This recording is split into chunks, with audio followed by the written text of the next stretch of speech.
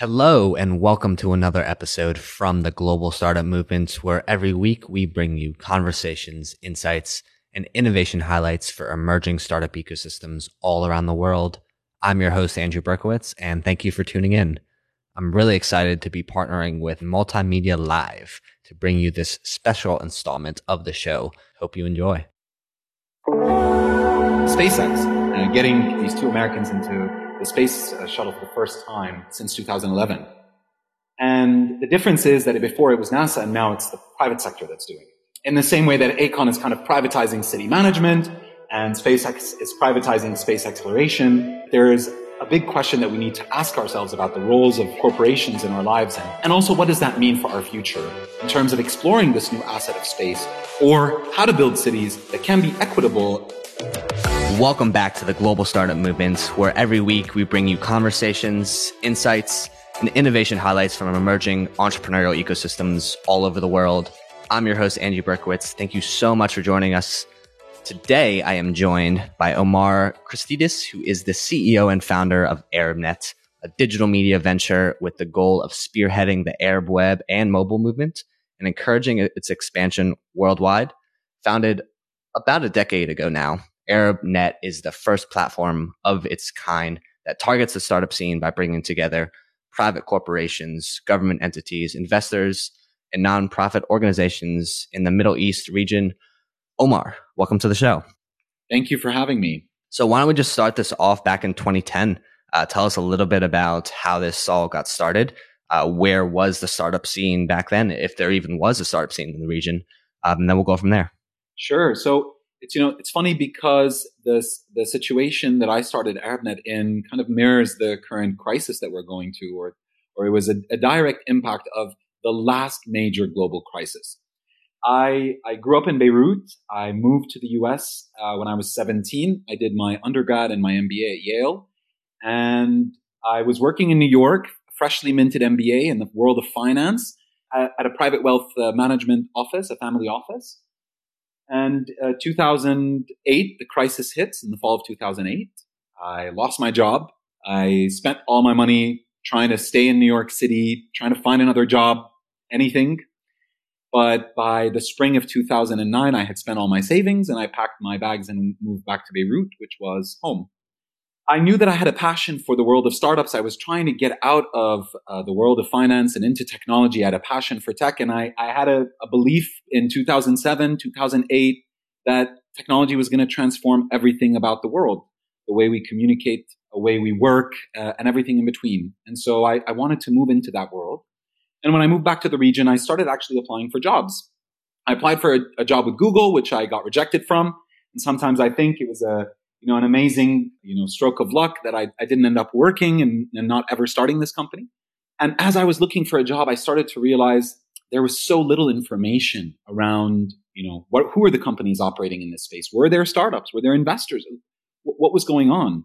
And I thought, I should really go to a conference to try to meet people. And when I dug around, I found there was not really a conference for digital innovation, for the startup industry. There were tech events for IT and IT sales, but the kind of digital, and at the time maybe Web 2.0, maybe we're just past that verbiage at the time. There wasn't any conference for that market. Happened to be that my mother has been in the conference business for a decade before that. She's an entrepreneur herself. And I came to her and I said, there's no conference for this industry. This industry is going to be massive in the future. This is the future. We should start the first conference for this industry. And while she was much less technology forward than me, she bought into the vision and we decided to work together. So my co-founder is actually my mother. And we started the company together in the fall of 2009. 6 months after I had moved back to Lebanon. And I said, sure, let's do this, but I don't know anyone. I just moved back. And she said, sure, it's okay. We can do it 6 months from now. And I said, that's impossible. And she said, no, don't worry, just go. And so I got in a car and I essentially traveled around the region to start to build a startup movement. Twitter in the early days, in those days was a much smaller community of Twitter users.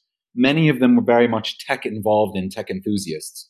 And I was very active. And so I started connecting with all these people in different countries. In the spring of 2010, in January, I got in a car and I traveled from Beirut to Damascus.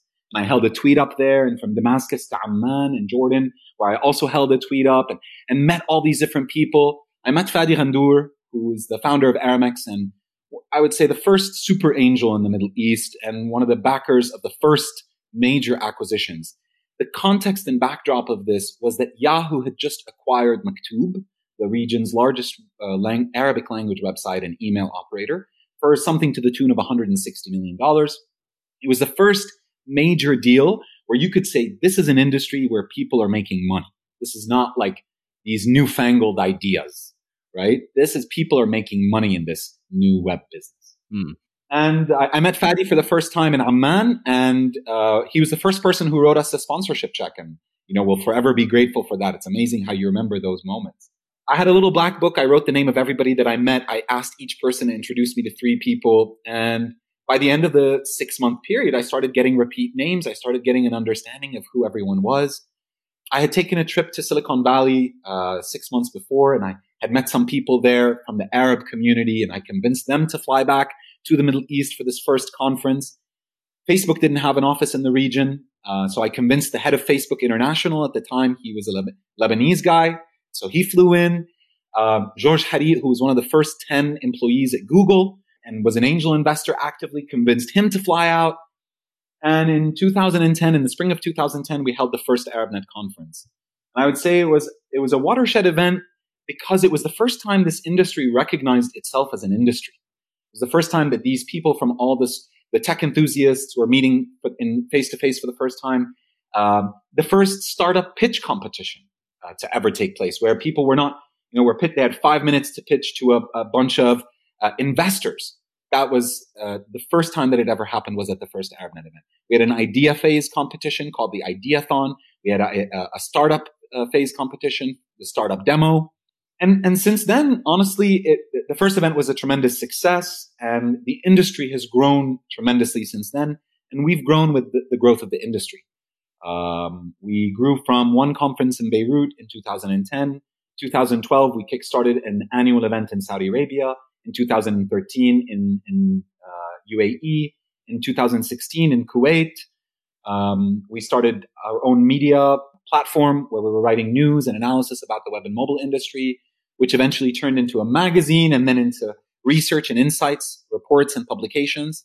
We issued the first ever research report on investment in tech startups in the Middle East. We went out to every tech investor that we knew, gathered all of the data, and produced the first comprehensive report that said, this is how many deals happened, this is how much money, this is what kind of startups. And then since then have been talking about, this is the percentage of female founders, this is the number of the percentage of companies closed down, this is how countries have gone up and down in the rankings. And we've issued 4 editions of that report since then. There's just so many parallels between your story and our story. Like, it seems like, you realize early on that, what you're doing and what we're doing, it's performing a very key network mapping role. And you're really aggregating and bringing visibility into who are the key players in all the different countries. And that really accelerates an ecosystem, because all the players coming in, foreign investors, young people in the countries, they're able to much quicker identify, here's who I need to pitch, here's how I need to approach customers. I think so. That's the first thing. And then the second thing is what you did. And I want to know more about what exactly a tweet up is and how you actually went about that. But what you did is you established your minimum viable audience and then built out from there. And that's exactly what we did with our shows as well. But yeah, tell us about this tweet up concept. I'm curious. Well, a tweet up, this was something that was actually quite popular in the earlier days of Twitter. So they were just simply small community events where Twitter users who interacted with each other a lot online had a chance to meet offline in person. Got it. And so I knew a lot of these techies. I followed them. They followed me. We engaged, we commented, and then I had the chance to be in their city. And so would have a tweet up and they would all come and meet face to face. And of course, tweet ups were happening already locally. I just kind of joined in. At the time, I came in and I organized tweet ups for the purpose of telling them about the first ever tech conference and getting them to come and, the first year we had buses that bussed people from Amman and Damascus over hundreds of kilometers out to Beirut for the conference. So that's what a tweet up is. Got it. And so when you say, so you expanded first, you said to Saudi Arabia, then Kuwait. And so as you expanded across the region, I mean, is there any insight there into, how the region has evolved, or was it just, that was just kind of a natural, or was there any, I guess the question is, was there any rhyme and reason to that expansion, those expansion steps? Sure. So we went from here to Saudi Arabia first. And for us, because Saudi Arabia has the largest market in the region, the largest purchasing power, the significant consumer base, the second largest after Egypt, the largest corporate buyers in terms of B2B digital services. So we felt like that was a really important market for us to be in. The second market after that was the UAE, so Dubai, which was the center of business in the region, where a lot of the headquarters and regional offices are for agencies and global companies. So of course it made sense for us to be there as well. And then the last place was Kuwait. And that's because we felt that there was actually a lot of startup momentum there. The government launched one of the first large-scale programs to support startups. It was a $7 billion Kuwait National Fund for SME Development. And we had just seen the acquisition of Carriage and Talabat, two companies from Kuwait that were each acquired for something to the tune of $150 million. And so we thought, there's something really interesting happening there. But from our expansion, I'll tell you one of the things that I learned is how fragmented the Middle East is and how much of a barrier it is for startup scaling. We often talk about the Middle East market as, a singular market. You can access 300 million people, all Arabic speaking. And that's what we pitch the idea. And startups pitch that idea as well when they're talking about their potential market opportunity. The reality is that our market is actually very fragmented. There are borders, and that means for e-commerce companies and companies with physical goods, that means customs, that means taxes, that means logistics requirements that are complicated. For companies that sell content, well, we actually have quite a diverse cultures around the region. What's funny in Saudi is totally different than what might be funny in Egypt or in Lebanon. The dialects are different, the cultural expression and norms. And so even writing content for the region as a whole, not as easy as it might sound originally. So I think startups have a really challenging, or it's a big challenge for startups operating in the Middle East to effectively scale. And this is one of the things I think that governments can really do to support startups, not just now in these difficult times, but it was something that I was pushing for in my conversations with government leaders before, the idea of harmonizing regulatory regimes so that an e-commerce startup can effectively scale, a fintech startup can effectively scale across the region. And so, yeah, let's dive a little bit deeper into that. I mean, the role of governments and government programs in the region.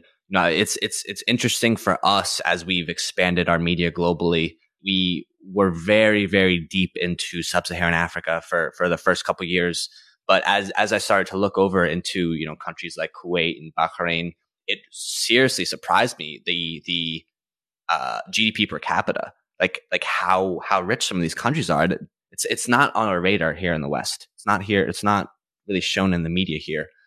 So it was really surprising for me to really learn how wealthy some of these public sectors are in these regions. But that, I guess, also shows the importance of these government programs in supporting startups. Absolutely. So the Middle East region, and specifically, let's talk about the Gulf region, right? The oil, right? Countries where there's a lot of oil. And those countries have a tremendous amount of sovereign wealth. That is being either kind of spent out through government programs and fiscal programs, or a lot of countries have these very large sovereign wealth funds. And of course, Abu Dhabi, ADIO, the Abu Dhabi Investment Office, one of the Mubadala, are some of the largest ones. Kuwait Investment Authority, one of the largest. And these guys have been operating for decades and investing in top tier Silicon Valley VCs. They're LPs in some of the world's leading VCs. And they've been investing the oil money for a long time. But the reality is that in the last, I would say, 5 years, there's been a shift in the thinking of governments in the GCC and a realization that oil money is really running out. running out. We are nearing peak oil. If it's not running out, it cannot be a sustainable base for the future of their economies. And so at the time, we saw SMEs emerged as the potential new driver of Arab economies. And so we saw this flurry of interest in government programs to support SMEs and startups. Part of the SME work was going towards specifically tech startups and the innovation ecosystem. And I would say I can talk about a few programs that have launched that demonstrate this. The first was in Lebanon, Circular 331 of the Central Bank of Lebanon, which was a program to stimulate venture capital, where the central bank would guarantee or de-risk 75% of investments made by commercial banks into venture capital funds, right? So that means these VCs could now go to commercial banks, raise money from them, and the central bank would guarantee that on the downside, 75% of that loss. And so we had a flurry of venture capital funds that launched in the country and a tremendous amount of investments. Lebanon shot up, according to our reports, from 5th place to 2nd place in terms of number of deals and dollars invested across the region as a result of Circular 331. The interesting thing about that program particularly is that the government did it at an arm's length, right? So the government de-risked investments by the private sector into venture capital. The second program that was launched became the Kuwait National Fund for SME Development. That was a much larger fund. The Lebanese program initially was $400 million of subsidized investments. Kuwait National Fund was launched with 2 billion Kuwaiti dinars, or about $7 billion, for all sorts of programs. Now, that program started initially to be an operator. So they wanted to run their own accelerators, their own co-working, they were building a large team, a large government entity. And the program went through a lot of challenges. There was a lot of changes in leadership, a lot of changes in the board, and has been, it is still trying to work out how to deliver the most impact for the startups in Kuwait. Yeah. After that, we saw the launch of the SME Authority in Saudi Arabia, and contextualize that.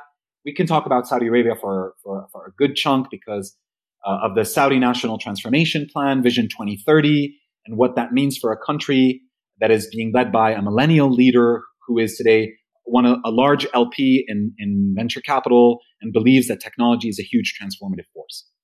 But the most recent flurry of activity, to wrap this thinking up, you can see large investments now in countries who want to start to really ignite their startup ecosystems. Most recent investments have been fund-of-fund structures. So similar to what Lebanon did, Bahrain launched a fund of funds where they're essentially encouraging VCs who want to open up shop to open up in Bahrain and to get funding from the government as a potential anchor investor. After that, the Jordanians launched the Innovative Startups Fund. Abu Dhabi launched Hub 71 and a program of the fund of fund structure there. Saudi Arabia launched 2 fund of fund structures, the Saudi Venture Capital Company and Jada. So there is currently a lot of opportunities for fund managers who are interested to invest in MENA to get anchor investment as anchor LP investors from sovereigns in the Middle East. And I expect this to actually continue in the short to medium term. As the government leaders that I've talked to are still writing checks. They are still looking to encourage more VCs to come into these markets. We've already seen a lot of interest from global VCs to establish operations in the Middle East. So I think this is going to be a big transformative force in the region's ecosystem. Yeah. And I think that fund-to-fund structure is the best way for governments to actually contribute. I mean, I'm very skeptical. I'll say pessimistic on governments actually acting themselves as VCs or acting themselves as running accelerator and incubator programs. So you mentioned we can go deep on Saudi Arabia. I would love to do that. I don't know that much. I mean, beyond Rydia, are there any, I know specifically in North Africa, each country really only has one, central tech hub. And that's the case for most African countries, most Middle East countries. But is there anything beyond Rydia? Or does Saudi Arabia have multiple ecosystems, or is it all concentrated there? So Riyadh is definitely the center of the ecosystem in Saudi Arabia today. But I think this would be less about technology in particular and more about a country transforming itself, right? So the Prince Mohammed bin Salman, the crown prince there, has been the largest transformative force in the modern history of the country. And in many ways, across the board, economic, political, social, some of the social things he's done are incredible. And while they may sound harsh to a Western ear in terms of things that a Westerner might consider things that people should take for granted, they were things that he was able to change in the country after many years. So we're talking about women being able to drive. We're talking about the opening up of the entertainment industry in Saudi Arabia, concerts. We're talking about the removal of male-only parts of restaurants and gender segregation within the country. So that's been hugely transformative, and he's deeply loved in Saudi Arabia for many of those transformations that he's made. But it's not only that. He has preached the shift of the country away from reliance on oil towards building a new economy based on entrepreneurship and technology. He's been working, there's a massive quality of life program that's been really working to improve the quality of life. They want to build Saudi Arabia as a tourist destination. Now, the startups and technology absolutely play a big role in this on multiple levels. The Saudi government is a big investor in the Vision Fund of SoftBank, and the country has made a lot of investments through that in a lot of global tech. Whoops. Well, look, I think that the direction in terms of investing in tech is the right direction.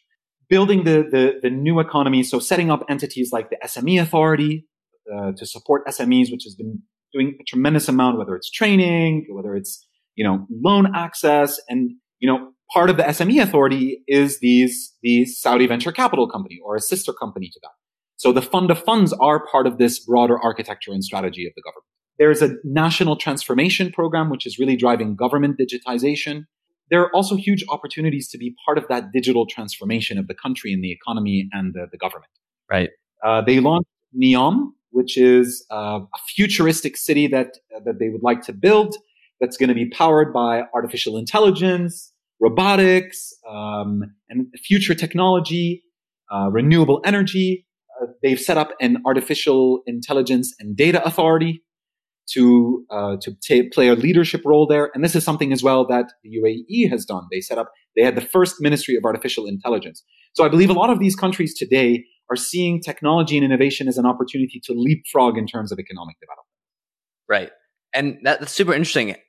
Has the concept of charter cities gained a lot of traction in the region? Like, I have a friend here, his name's Mark Letter. He has a think tank here that's all about creating a framework for charter cities around the world.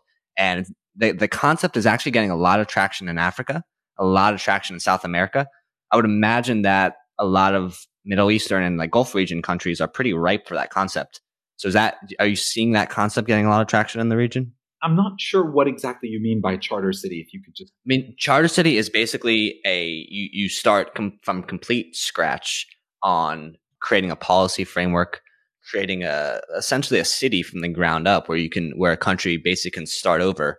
Is this what Google was trying to do in Seattle with pavement or something like this? With Sidewalk Labs? Sidewalk Labs, Toronto, not Seattle, Toronto.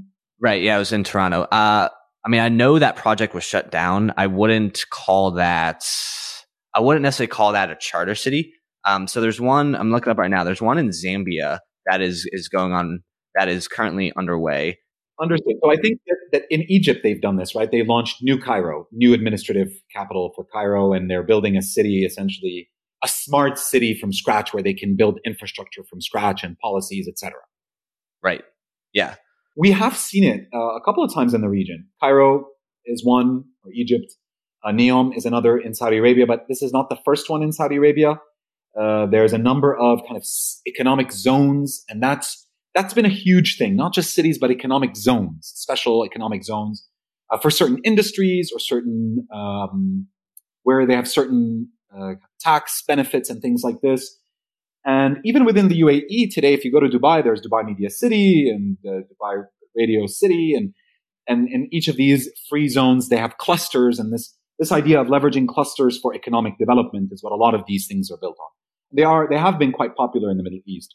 Not all have been successful, I think there's a lot of challenges with building a city from scratch when you have large, cities already that need a lot of investment in infrastructure.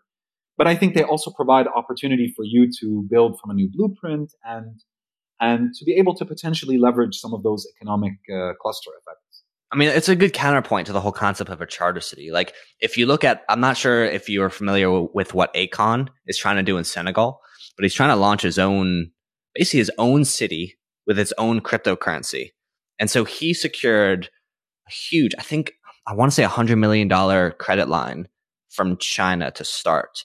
And when I look at something like that, it's like, why not just invest all of those resources into the capital city of Dakar or like an already established city, because you're just investing so much into infrastructure from scratch, and there's no guarantee that it's even going to be successful. And so that's my only concern with the concept of charter cities, where it's like it takes so much capital and resources and human energy to actually get this off the ground.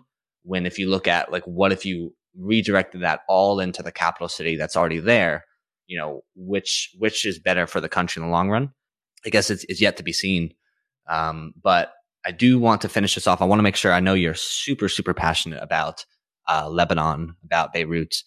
So I do just kind of want to finish off with just hearing your insights on really what's going on there right now, and what's kind of in your mind, what's a positive vision for the future in Lebanon over the next 5 years? Sure. Just before that, I would love to say, I'd love to kind of give you a tangential thought on what you were saying. For sure. Background, I actually studied political philosophy in college. I'm not a tech.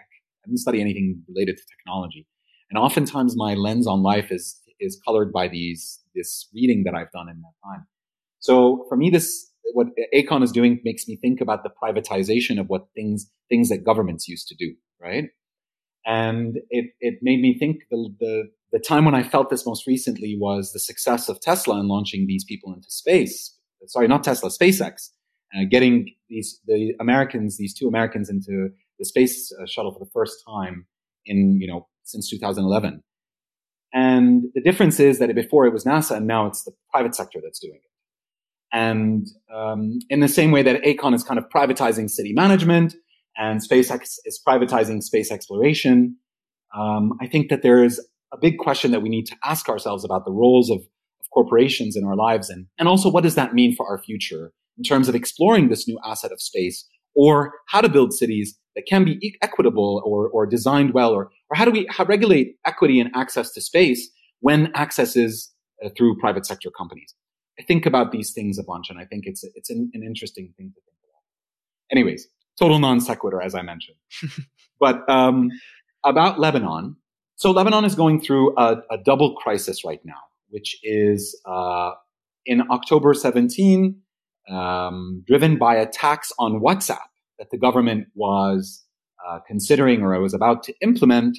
People went to the streets and ignited a series of protests that eventually led to the resignation of the government and a significant political shift in the country. But that also triggered, unfortunately, a long time fiscal crisis that the country was experiencing. Lebanon is one of the highest countries in terms of debt per capita in the world. I think we're number 2 or number 3. And the government had been continuing to manage its debt by encouraging the Lebanese diaspora and foreign investors to continue to put their dollars in Lebanon at very high interest rates. And with the upheaval that took place, with the fleeing of dollars and the shaking in the confidence in the economy, we've had a huge pressure on the Lebanese lira and a devaluation. Today in the unofficial market, it has been devalued by 70%. There are de facto or kind of informal capital controls, what people can withdraw from their banks, etc. And the government has, for the first time in its history, publicly announced that it is defaulting on its sovereign debt and is seeking an IMF bailout, which, as you know, often comes with a lot of fiscal austerity and challenging measures if the government chooses to take it. And that was October, November, December. I mean, we're talking about hundreds of thousands of people in the streets. And then you get hit by the COVID crisis. It sends everybody home. The protesters are off the streets. but the economic crisis worsens. Businesses that were still operating after a fashion, like food and beverage and service economy, tourism completely shot now, which is, one of the sources of income for the Lebanese economy. And so that's really added fuel to the fire and exacerbated the pain in the current economy. Mm. Unfortunately, some of the government support programs, like the Circular 331 that I told you about, is at risk. I'm a partner in a joint venture. I saw that you interviewed Ahmed Al-Alfi before on the podcast from Sawari Ventures, and they have Flat 6 Labs. I'm not sure if you talked much about Flat 6. I am familiar. I mean, we mostly just kind of went deep into the Egypt ecosystem. Well, so Ahmed's an investor, and he and his partner have set up Flat 6 Labs, which is a regional accelerator program in multiple countries, and we are their joint venture partners in Lebanon for Flat 6 Labs. And we've invested in about 40 companies here in our joint venture. And so, like many investors, I think everybody's triaging, we're trying to figure out how to help them. But that vantage point, we also see companies are struggling. The joint venture that we have is supported by the Circular 331 central bank program. The central bank program is struggling. It's unclear what the fate of the program will be moving forward. And that would result in a big contraction in the availability of funding for startups in the country. The inability to access capital has really hurt these companies. So they can't access dollars. It means they can't pay for basic things like their web hosting or their digital marketing, promoted ads on whatever platforms they're doing. And so it's just been extremely challenging for them. Investor confidence in investing in Lebanese startups with the current political and economic circumstances has been pretty low. So it's a really tough time. The Lebanese startups are unfortunately facing this double whammy. And I think the good thing, the Lebanese community in the diaspora is trying to help as much as possible. You're seeing the diaspora and Lebanese abroad trying to invest in these companies or support them, providing them more runway. We're talking to a lot of companies to see, how can the investors and the ecosystem, at least how can we take some of the startups that are most likely to succeed or survive and help them extend their runway and survive further. Mm. So this is one of the things that we're trying to see, how can we help those companies with. But it's a tough time. And I think it's a tough time for startups everywhere. Maybe the last thing I'll mention, we launched a report recently with WAMDA, which is also one of the oldest ecosystem players in the region, founded by Fadi Ghandour, who I mentioned was the first super angel in the region. And we surveyed 250 startups. 70% of those startups have seen a hit on their revenues or potential revenues. 50% said that was substantial drop in revenues, suspension or closure. 50%. Wow. 50% of companies said they have runway of less than 6 months. So urgent intervention is needed to support those companies. And there's one last statistic I wanted to give you. 50% of startups have said that the funding environment for them, the COVID crisis has affected their funding round. Whether it's half of those, so about 25%, the VCs decided to postpone funding, valuation decreased, VCs not interested in investing in their sector anymore, and VCs have become more selective or slower. All of those roll up into 50% of all startups. Omar, remember I started this off with saying I need a positive outlook for the next 5 years? Yeah, I'm sorry I couldn't be that positive outlook. Or you know what? Maybe I can, wrap it up with saying that what I started with, which is I actually started my company in the wake of the last financial crisis. I lost my job, right, and I had nothing to lose, and I started my business. And that's the beginning of a new story. And I think there's going to be a huge amount of innovation. COVID is going to require so many people to find solutions to so many new problems. Valuations are going to come back to earth. And, a lot of people were looking at valuations that were really, really high. Investors are going to find more promise in this asset class.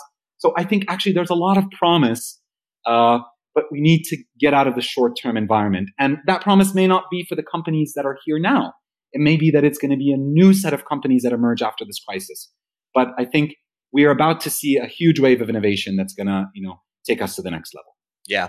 No, I think that's right. I remember I saw there was I guess it was in the middle of a protest in Beirut, but there was these 6 guys that were just recreating the Ghana dancing pole bearer meme with with like a big coffin with the Lebanese currency on it. So I remember seeing that, and I was like, I believe that is a foreshadowing of what's about to happen to a lot of central banks. I mean, we've already seen the failure of the regulatory state this year. We're seeing right now the failure of the police and law enforcement ecosystem. I think, on par, on theme with 2020, the next failure is Federal Reserve policy. I just don't see any way forward besides central bank issued digital currencies. I just think that that's going to be the inevitable outcome of what's happening right now. But I definitely appreciate the final note of positivity, Omar, and we'll leave it at that. But Omar, thank you so much for joining us today. Pleasure to be with you, and thanks so much for having me.